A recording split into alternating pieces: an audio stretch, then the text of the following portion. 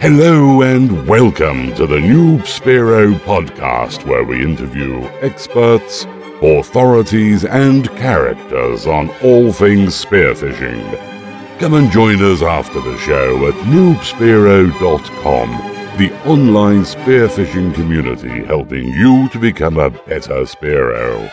Here are your hosts for the show, Shrek and Turbo. G'day Noob Spearo community. Today you are in for a treat. In the studio with Turbo and I, we have a local legend. He's a humble, value-driven Spearo who shoots some amazing local fish. Welcome to the show, Trevor Ketchian. Hello, thank you for welcoming me to the show. G'day, Trev. So look, where did you get started, Trev? Obviously you're a Brisbane local. Tell us a bit about getting started in local spearfishing. Okay, well the way I got started is I was working for a builder when I was an apprentice. And we got this new chippy who was slightly weird. So walked up, started talking to him, and it turned out he was right into spearfishing. I'd never heard of it. So hit him up, trying to work out like what it was about. He ran me through it. It sounded interesting. So that afternoon I went in, bought suit, fins, gun, got the whole lot. That weekend I was in the water. No idea even how to pressurize. I spent the whole day diving down going, this is the worst sport ever. I've got a splitting headache. Haven't seen a fish. It's filthy. End of the day, I hit up Brad, who was the one who took me out. And I'm like, this is stupid. Well, how do you guys put up with this headache? He goes, just go like this. Pushes his nose shut. Next dive. Oh, this is great. Completely different sport after that. And just got hooked from that day and kept going. So you found breath-hold diving pretty sort of natural after you learned to equalise? Somewhat. I spent a lot of time in the creeks just trying to dive from like pylon to pylon at Currumbin and all that, trying to just get the hang of it, because that was really your only outlet back then. There wasn't as many divers taking you guys out or with boats. So, and just went from there. Yeah, so you mentioned you're in the creek. So what did you start targeting, like flathead and brim, like everyone sort of seems to? Oh, pretty much black brim, whatever was there. At that stage, you don't really have a flavour palette for fish. So as far as you know, brim is awesome. Black brim is awesome. Flathead is a dream. Mowong is the best thing you've ever tasted. It's only as you progress through the sport that you start to have other fish to kind of compare. Well, we've got a mate and he's over 12 months in and he still loves a good flathead safari. So no worry about that. He's still hitting like the 3 metres and 2 metres and he loves it. So I just want to say good day to J-Lo. I love your flathead safaris, mate. Did you get a mentor? You mentioned this guy, Brad. Did you stick with him for a fair while? Yeah, he taught me the basics. And whenever I wasn't able to get out with him on his boat, because he was diving with a much more experienced crew, I'd just be either by myself or with a few other of the newer guys just trying to learn the ropes. So what was kind of like some of the biggest obstacles you had starting out? You've told us about equalising and so dirty crap water, diving in creeks. What other fun obstacles did you have starting out? Oh, basically just learning the ropes, really, because you kind of had to do it for yourself to a certain extent. Like the guys who'd take you out, it wasn't like they'd sit you down on the back of the boat and go, now you got to do this. It was more, there's water, there's the fish, just get in and shoot something. Yeah. You'd be in the water next and not really know what was going on. So most of it was learnt by just watching other people and then trying to mimic what they were doing and seeing if it was comfortable or not. Do you think like learn by doing, like it has got a little bit lost? People are being a little bit spoon-fed these days perhaps. What are some of the advantages you think over learn by doing? I mean, the school of hard knocks, so to speak? No, not so much. I may have a different opinion to others, but I find that freediving and spearfishing are two completely different worlds. They've got overlapping features, I guess, for lack of a better word, but it's best to find, particularly in spearfishing, what you're comfortable with, how you're comfortable to dive, how you're comfortable to aim, because what could work for me could be completely different for you. I might aim with one eye shut, looking down the length of the spear, whereas there's certain people like Brendan Chan who can take a shot, almost peripheral vision, looking completely away from the fish and nail it. So everyone's got different techniques and different things. So it's just good to watch someone, try it. If it feels wrong, don't try it. I've never understood the guys that just shoot on feel. I've tried it and I just cannot do it. I've really got to bring the gun up and sight it over the spear, and that's why I'm loving the open muzzle thing. But yeah, I've got a mate, he just sits there and he headshots by feel. Can't believe it. I was going to make fun of Turbo, but he's a fair shot, so I won't. But we've got another mate, Steve Champ, and he'll try 2 hands, 1 hand, left hand, one eye, 2 eyes, roller guns. The best way to work on your aim and actually get to the point where you can almost shoot by feel. And after a while, you'll be able to literally like have a pylon in your way, the fish is on the other side, angle your gun around it and still hit the fish. Is pick one gun and stick with it for as long as you physically can. Change lengths, but just find a gun you're really comfortable with. May it be basic, super complicated. I prefer basic and just stick with it. And you'll find that eventually you won't have to aim at all. You'll be looking at the fish, and where you're looking at the fish is where you'll shoot the fish. Now, I'm going to pull out a smart remark here. Perfectly fine. I know, Trevor, like when I dived with you originally, you were using an Oma, and then you've switched to Blue Tech, and then you went to, what's the Woodies? Oh, those Andre guns. Andre guns. And what are you shooting now? Still the Oma. Oh, okay. 90% of my fish, I still use the Oma. The Blue Tech, and the reason I went over to the Blue Tech is it's just a beefed up, almost exactly the same as those little Oma HFs. Yeah, okay. And that's a very good example in where simplicity is a lot better than money. For a Blue Tech, you're looking at $1,400. Wow. You take about 2 hours every time you re-rig it to get it accurate again. Oh, and wow. if you shoot so much as a rock, and I mean if you dint the tip, you're going to be shooting around corners. Oh, wow. So really complicated gun, really expensive. Good when it's working right, but it'll cause you more headaches than anything else. Whereas Okay. you get a simple rail gun and Yeah. you can nearly have the shaft, like if it's a boomerang, you're still going to hit the fish. What's the Blue Tech? Is it a rail gun? It's an open rail gun, but full carbon monoblock, so it's hollow, 2 bits of carbon that get sandwiched together. So it's very, very light. And unfortunately, because of that, with the amount of lightness and the amount of power that it has, it's got a hairline trigger for being either overpowered or underpowered. Right. And it just can throw the shaft all over the place. Cool. Cool. So, like, just for our audience, kind of like talking about Brisbane conditions, Brisbane diving, you've sort of covered a little bit of shore diving. Obviously, there's not much shore diving in Queensland. You do sort of. Not a great deal. You've got a few areas off the Tweed and the Sunshine Coast, but that's pretty much where you're limited to. We've got a lot of big bays, so that kind of negates it for us, unfortunately. Yeah. What about out wider? How would you describe our conditions? I mean, obviously, we've got the cooler water down south and the Tweed, top of New South Wales, and then we can go warmer stuff up Sunshine Coast, start shooting coral trout and things like that. But how else would you describe our local conditions? Around Brisbane, as long as you're happy to dive in current almost all the time and comfortable with dirty water, we don't get so much clean water here or anywhere near as much as we'd like just due to the bay and the amount of runoff. But we are very well positioned to shoot a myriad of species because we do have, you can go from the Tweed all the way to the Sunshine Coast and even further north if you wanted to and target a lot of different fish in those areas. Just our local area, and I know we talked about this earlier, but when you were starting out in the Brisbane area, how did you go about your reconnaissance missions and looking for all those spots that nobody else has, finding your own ground? When we first started out, all we had was a little 4.2 dory, and we'd go out and you'd go, okay, I've heard a rumour that there's a ledge at the top of Moreton. Okay, go out there, no sounder, no GPS, literally cruise along, and one of us would get the fun job of having our head over the front of the boat while someone else held our feet with our mask holding it to our face, looking down until you could see the difference in colour in the bottom. And that's just how we started. And we spent years diving like that. And that's how you started shooting safety videos for Queensland Health and Safety. Oh, definitely. Well, we were out looking at Coffee Rock, and unfortunately, as we were getting towed, we must have been just like a big lure. We had a mako come up and just start buzzing us underneath. So that was the last time we tried that technique to find new ground. We're like, no more getting towed behind the boat at like 6 knots. It worked well to find ground, but you're literally just like a gigantic lure. Yeah. Must look like a marlin getting pulled up. And the sharks really got turned on by it. And now, sort of years on, and you've got better equipment, better boats, and you know what you're doing. How are you doing it these days? These days, well, I'm very lucky with the boat I've got now. It's got quite a large through-hull transducer so that even at full speed, I can scroll back through the screen and mark anything that's there. Right. And then go back later. So we'll spend days where we just we'll pick an area and almost go over it like a printer, just going over it like grid lines and find all your high points, any ledges or anything like that. And then you can go back. And so as soon as you see that visual spike, you press mark and it will you know can where actually it was. scroll back on the sounder screen to exactly where that spike is, depth and everything else. Yeah. And hit your mark on that screen and That's it'll bring it brilliant. up on your GPS. Because it's hard too, isn't it, when you've got your few spots that produce for you, to sit there on a day and go, no, today we're just going to go and look for new ground. But if your GPS is doing that for you as you're going along. Yeah, we found a lot of spots just randomly in the middle of nowhere as we're trying to get to other things. 9 times out of 10, you'll jump in. It's a big sand hill. 1 time out of 10, you'll jump in and there's a really good fish.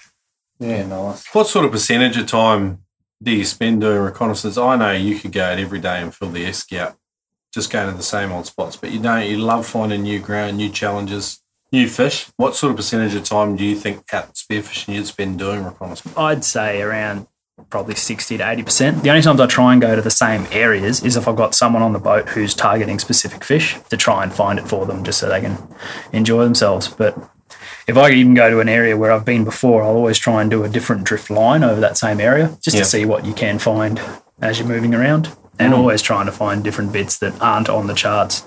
Ideally, if you want to find good fish, I've found, particularly in populated areas, is if it's on a map, it's not going to be as many good fish there. But if you've got 2 points on the map and a whole lot of area of nothing between them, chances are there could be something. You just start randomly looking. Yeah, okay. Good advice. Awesome, mate. Well, we know you've shot plenty of good fish. Could you share a story of your most memorable or your most favourite fish that you've taken? That's a weird one. I don't know about memorable or favourite. The sailfish was quite good off the Sunshine Coast. That was entertaining. Swimming along, jumped in on a bait ball, got in, going, okay, finally going to get a wahoo. Swum down, plugged about an 18-kilo wahoo, snapped my spear clean off. Wow. And this is on one of those big fancy guns. And jump back in the boat, all depressed and angry, and thrown the really good expensive gun up the front. And the boys have been kind enough, and we've gone and gotten up current to that same bait ball again, jumped in, started making our way, drifting back. I'm just sitting there burleying up some Spanish, probably like voodoo for you people. You probably think that's evil, but it works really well for burley. And burleying it up, and next thing, only about a 10-kilo wahoo's come in. And I've just got the little reel gun Omer, little 1-1. So I've swum down, I'm stalking after this wahoo. Next thing, just this big flash on my left comes up. I've turned, and here's about a 40-kilo sailfish, probably a foot off me. Wow. Turned with this tiny little reel gun and plugged it, spooled the reel, hooked on the float, spooled the float, and finally got it up to the surface again. And the bloke we had with us, I'm like, second shot. So he's gone over and shot clean through the sail. And it's just come straight out again. And the fish has just gone deep. So for about 20 minutes, just slowly bringing this fish up because the spear had gone right through, but during the fight, it had popped back into its rib cage. So it was only half in the fish. Finally got it up, landed it, and was stoked. It was really good fun. Most fun watching four blokes trying to get this awkward fish in and over the side of a boat. Yeah. It's like two pushing and two pulling, and it's entertaining. What did it taste like? Actually, not too bad. I was lucky because where I'd shot it, I'd kind of gone through the heart, so it had really bled out well. Cool. Nice white flesh. No sharks come around? Not one. I was panicking about it, but yeah. Yeah, sweet. Yeah, you've had plenty of time out at sea. What's the scariest, or one of the scariest moments you've had out spearfishing? What did you take away from it?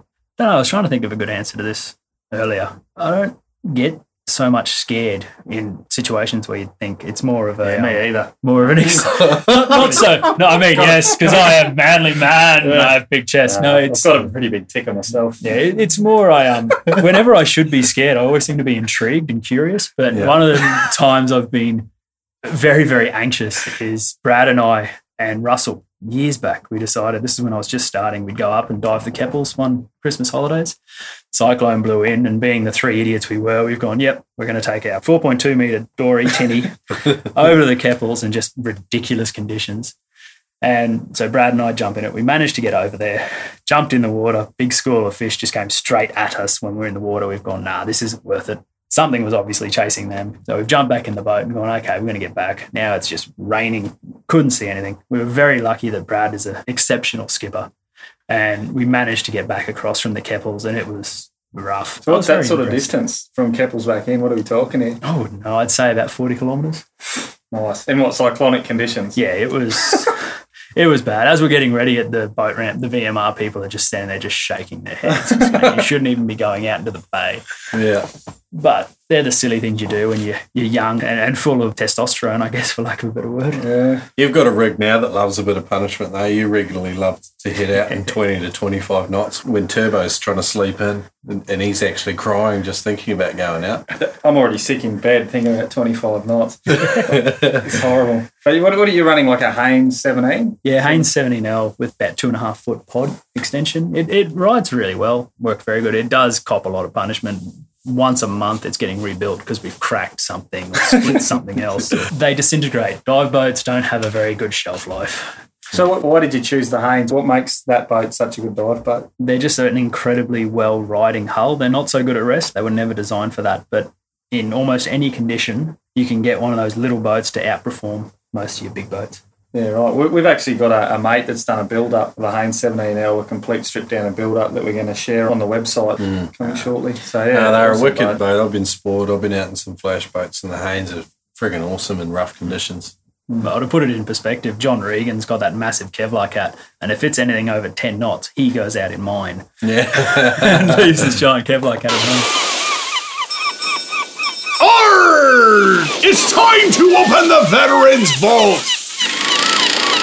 Right, Trev, so this part of the show we call the Veterans Vault. So where we like to ask our guests to take us sort of deep into an area of expertise. So today I've sort of asked you if you wouldn't mind giving our audience some particular do's and don'ts about when they get out on those early boat dives and the experienced guys take them out. What kinds of things annoy the experienced guys when they're taking noobs out on their boats, or inexperienced guys? What kinds of things really get on your wick, or other guys you know? These days, I have a little bit more patience, but these days I've found that one of the biggest things annoying experienced divers is the young fellas complaining that there aren't any fish, or that there's too much current, or that it's not like the DVD they watched last night. You seem to get that a lot these days, unfortunately. One of the second ones down that's probably the highest one, particularly with people with the Hanes, when your boat's out of balance and the new divers don't even realise or try and move around. You try and tell them, and it just punishes your boat if you're not on an even keel. Being 135 kilo, I'm quite regularly imbalancing someone's boat. Oh, you're not too bad. We've had you out. We just have 3 people on one side of the boat. You're on the other side of the boat. We're fine. Oh, I love it. Thanks for that. So, You don't like complaining. That was one thing you said. complain. Yeah, So complaining's everyone's- all right, yeah. but you're out there to learn. You're out there to have fun. We have days where we get nothing. I've had numerous days, even recently, where you go out, you don't get any fish, but perseverance is the key. You can be on the same bit of reef for 12 hours straight, and then the current will just change slightly. There'll be fish everywhere. Yeah. It's just perseverance. So attitude's a big one though with Yeah, you guys. you just got to enjoy yourself. And if someone's willing to offer you some advice, you don't have to take it as gospel, but at least give it a crack and see. yeah. see Suck how up it your bottom goes. lip and Pretty much. keep going. Yeah. Back when I was learning, if you ever got seasick or complained or made them move the boat, you paid for all the fuel. That was just how it was. And That sounds like a good rule. not so bad in little boats, but if you're out with someone in a big boat and you're sick, you just literally stand in front and go, no, I'm cool. I'm cool. I'm not paying $500 for your tank of fuel. No, I'm fine. That sounds terrible. Seriously. I can't afford to go diving as it is, let alone pay for every trip. It was horrible. No, you did all right the other day. It was 5 knot variables, but you didn't even have any sort of hiccups. At 5 knots. That was pretty good. The previous, I will say this, I just kept vomiting and kept going. Yeah. Seasickness is an evil devil. I'm horrible for it, incredibly susceptible. On Really? a normal day out, I've got to wake up earlier. Before I leave home, I've had half a tablet on the way there, another half at the ramp, half, so it builds up in your system slowly, so it doesn't just knock you out. Makes you the sleepy, day, eh? Oh, yeah. Yeah. Through the day, I'll probably have another 1.5 tablets intermittently just to keep it in the system.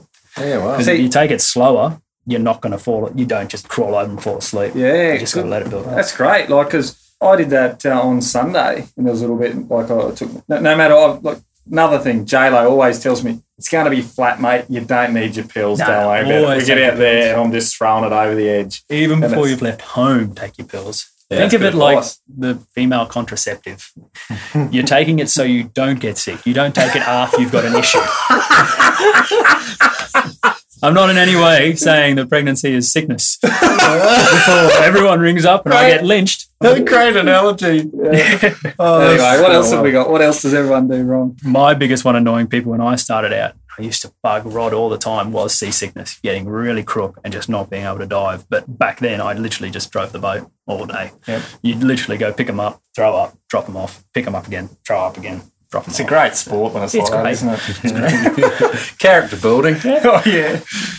Other side of the coin is what kinds of things do the experienced guys love from noobs on their boats? Asking genuine questions, listening to the answers, being willing to boatie. Like there's some days you might be out with a certain crew of people and it's well beyond your depth, or you're feeling sick or tired. And those days, if you're willing to just sit there and boatie, chances are it'll come back in your favour later on. Like they'll go to a spot that's shallow and they'll be tired because they've used up all their energy diving deeper. Next thing you're in there just cleaning up on fish that they're not particularly interested in, but it's a really good learning experience for you. Yeah, Shrek often picks up my scraps and he loves it. I gut shot them too, so they really know it was At me. least then you don't have to gut them. You get them up, and just pull it out the hole. The fish is cleaned, all nicely I bled. love that. Silver lining. That's What else did you guys like? Always paying it. It was a real big thing last year for probably 6 months. Blokes coming out, I'll get you next time, and just never actually Yeah. paying. And as a boat owner, you lose track of who owes Yeah. you what. And Yeah, we got a mate actually who took some guys out and he told them the price. They tried to barter it. Yeah, it's Trying to insane. barter it down, so you can't do that. Yeah, but rule of thumb, you're looking at 50 each. That just seems to Yep. be a good idea. And even if they say less, you just go, look, mate, Yeah. here's what I think it's worth, because boats, your fuel's 50, then you got service it, insure it, keep it on the trailer, maintain it. It does add up over time. Yeah, and even when it's your friends, like boats cost money to run. If they are your friend, you pay your way. Yeah. And there's nothing wrong with slipping them a couple of extra dollars as well, because services, everything, that bearings are always going in trailers, and there's just costs every day. I don't have a boat, so I super appreciate getting out, and I never ever have a problem paying. I owned a boat. I hated it. I got rid of it. The best bit of advice I heard about boats was when I was younger, and it was from the old man. He goes, what you want is mates with boats. Mates with boats, excellent. You having a boat? No. Mates with boats. But probably the biggest thing at the moment would be also secrecy. If you get taken out on someone's boat, just to keep quiet where you were and don't go and just disintegrate those areas again afterwards. If you can do that, you'd be surprised the quality of divers you'll get to go with and as quickly as you'll get to go. Okay. So I guess like us doing this podcast thing is pretty much stuffed all our chances of going with anybody ever again. I don't know, unless you're on here afterwards going, and as we were doing the interview, we had his GPS and here are the marks. If you go to these coordinates, you will find this fish. No, as long as you've got to get on the emailing list for that. Well, there are societies that are very hard to join that you could probably do that in. No, we still like to go spearfishing. I like your advice too about finding your own ground. That's the way to go. It's good. it's It's a heck great of to a have a lot couple of more marks that are a sure bet. You get a couple of fish in the esky, and then it's time to go and do some reconnaissance. Oh, it's Get a lot your more own stuff. rewarding. You never know what you're going to find either. Like You never can get know what something you're going to get. ridiculous. All right, moving on. Mate, can you tell us the funniest thing you've experienced out diving? Funniest thing. I can remember a funny story. Oh, what, me naked, covered in dolphin fish? No, That was one of them. it's hard to think of funniest because we do a lot of really silly things. Like, for instance, last time I went out, we had a bent shaft, so I got the really large ocean born and tried to shoot my float with it from the back of the boat and ended up on the floor. The kick literally just pushed me off the back chair. Oh, wow. Hal nearly fell over laughing.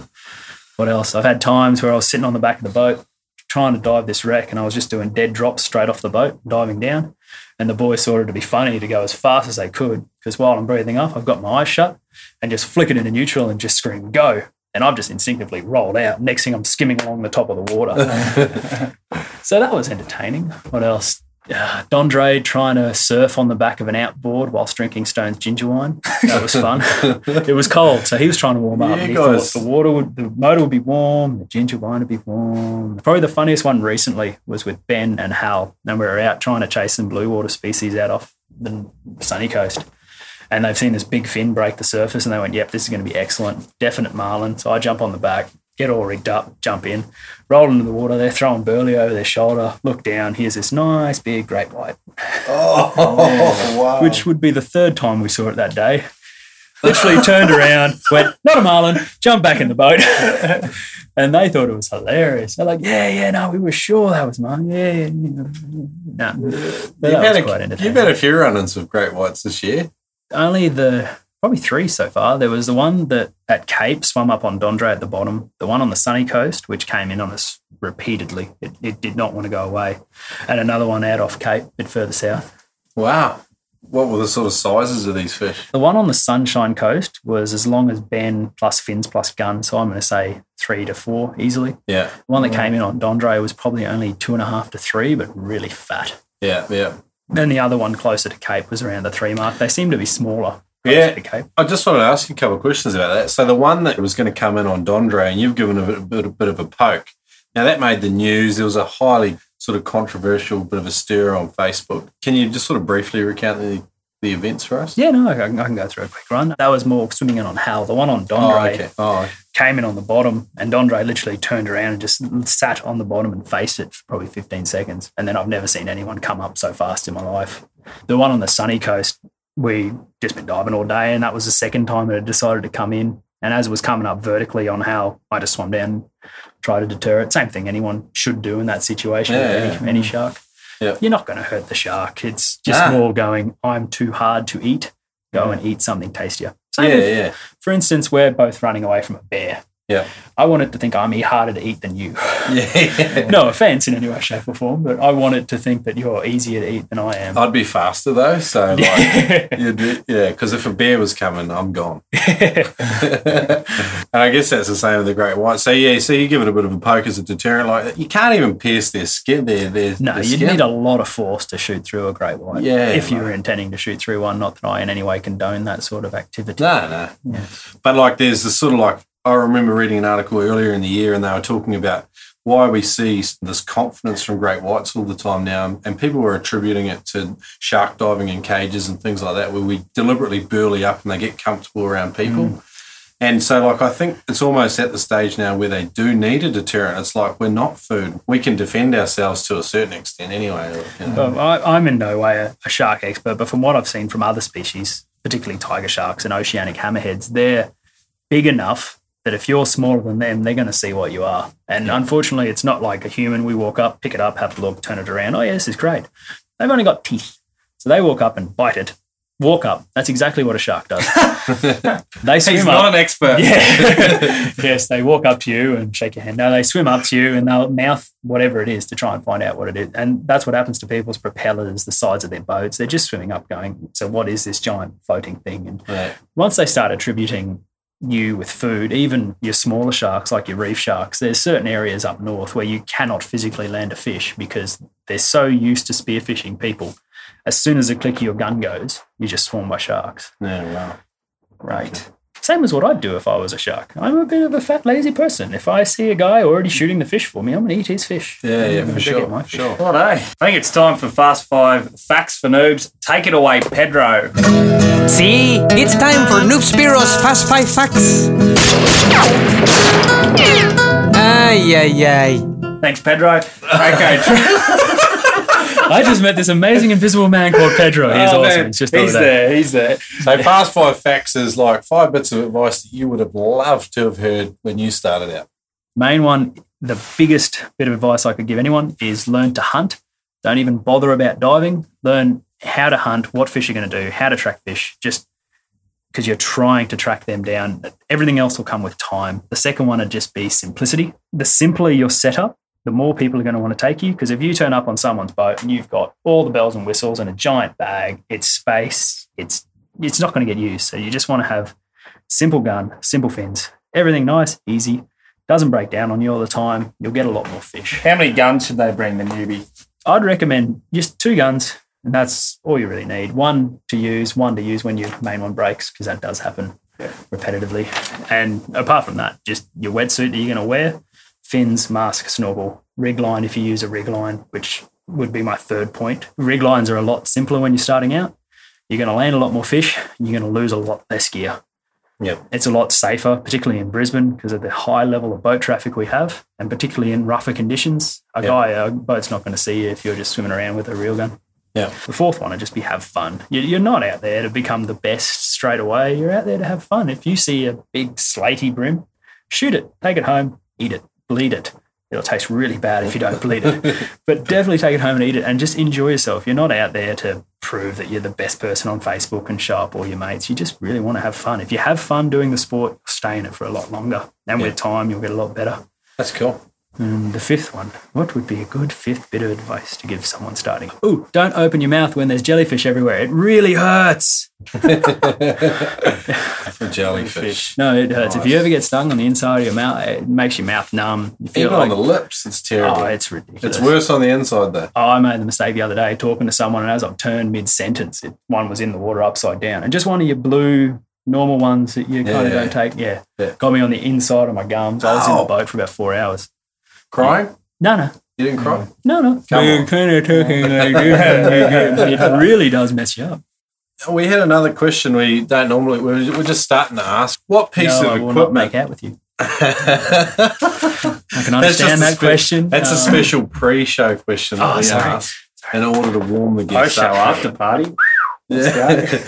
We call this bit Crucial Kit for Noobs. So, I mean, you've already mentioned a rig line, but what piece of equipment is essential and what brands do you recommend and why? Probably the most essential bit of gear any new diver should have is a mask that correctly fits your face. It keeps all the water out. If you're getting water in your mask, you're going to be more susceptible to seasickness. It's going to be harder to breathe up. You're going to be constantly getting anything. And as for brands, it's really hard to tell. Everyone's face is so different. Yeah. I personally find the cheapest, nastiest ones fit me because I've got the biggest nose. Yeah. Whereas all your more expensive ones have really tiny noses and it doesn't fit on my face. Yeah, I've done sort of both mistakes. So I went to like the super wide vision, high volume mask, and that was like expensive and branded. And then I thought, man, this is just terrible. Like it was really affecting me when I got down a bit deeper, and I thought, this is ridiculous. So I changed back to a super low volume and went too far the other way. It was uncomfortable, and you'd smile and water would come in. And now the super low volume ones are really good for free divers, not so much for spearfishing because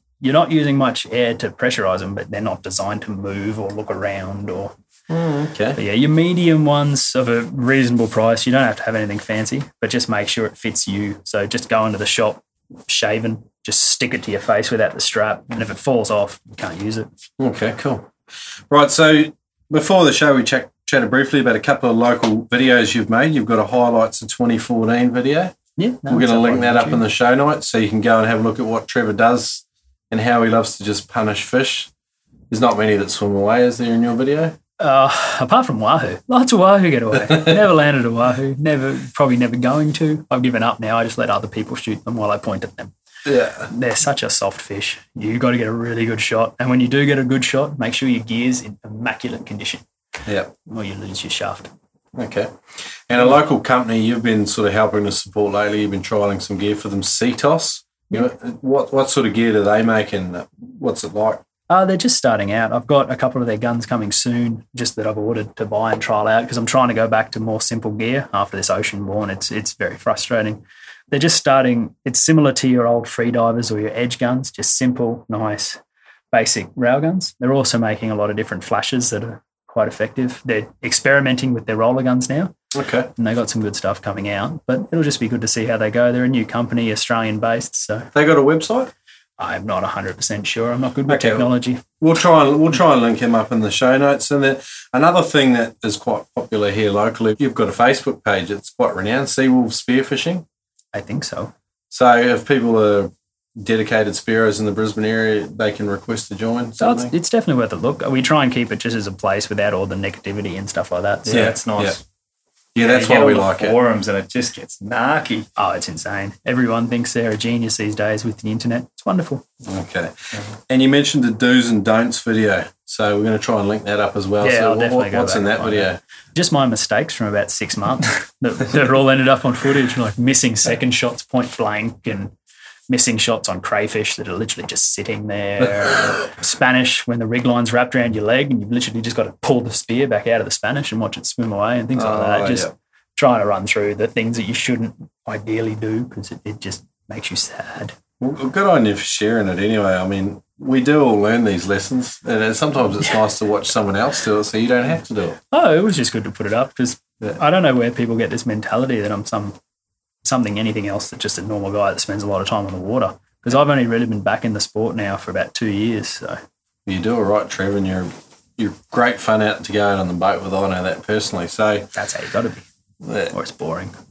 I've been out with some super serious divers. Yeah, you just want to man. Smack your head on the dash all day long. I think there's a bit of like, you got to define yourself as a Spiro too. Like there's comp divers, they want to be the best. They dive competitions all the time. There's trophy hunters like we recently did Cameron Kirkconnell. Like he loves shooting just huge fish.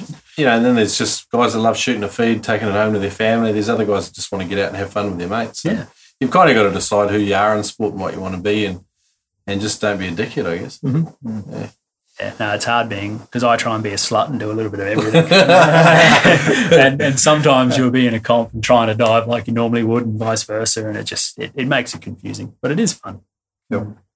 All right, well, thanks all for coming on the show, Trevor. It's been awesome, and we've got some gold out of you. Yeah, I'm looking forward to sharing this content on iTunes, and people can find the show notes on noobspiro.com. What did you want to add, Turbo? Just before we go, I want to be annoying. Pole spear, can I have some tips, please? I got this thing. I thought I was going to be Cameron Kirkconnell. Didn't turn out that way. I'm freaking hopeless. And I finally got a dolly with it. What tips can you give me? Because I know that you've been into it as well. When I first came back, to try and get back into stalking fish well, because I took 4 years out of the sport. I got the pole spear, and you kind of got to just focus purely on it. It'll really help your hunting. You'll get a lot closer to fish than what you anticipated. But you've literally got to leave your other guns at home, or you'll find you'll be in the water, you'll make a mistake. Nah, you throw it and then grab your gun again. But yeah, I found if you leave your guns at home and just spend a lot of time with it, because the same thing with the pole spear, it's not like your gun where you can sight. Yeah. It's a lot of working out your angles and your trajectories. But no, it is really good fun. I highly recommend it, particularly for guys starting out. It will really help you getting close to a fish, and you'll find you get a lot better shots after spending a few months with a pole spear and then going back to a gun. Cool. Beautiful. Is there anything else you want to add? Maybe say to our audience? Don't drink and drive. I don't know. You've just got to kind of enjoy yourself and try and always be as safe as you can. I got taught starting out that it's better that someone lands the fish rather than everyone loses one. So the guys who taught me, they're very team-based. We all work together just to land a fish. Yeah. We don't care if it's the one person gets the one fish, and that's good. So as soon as someone shoots a fish, we'll go down and defend that and try and second shot it if we can. It's better to work as a team, because you're going to always get more fish in the boat than what you are going out there on your own and Cool. trying to do it hard. That's Also a good bit of parting bit of advice. Yeah. Awesome. Thanks, Trevor. Yeah, Trev, thanks No. for coming and speaking to us. That's great. Hopefully I was reasonably coherent. Thanks for listening today, Noob Spiro. If you'd like to find out any more information from today's guest, then head over to noobspiro.com. We really appreciate you guys as listeners. Without you, we couldn't do the show. So if you want to help us out, leave us a review on iTunes, or head on over to noobspiro.com and sign up for our newsletter. We won't send you crap. So that's all from us. A big hooroo. We hope to see you soon. Shrek over and out.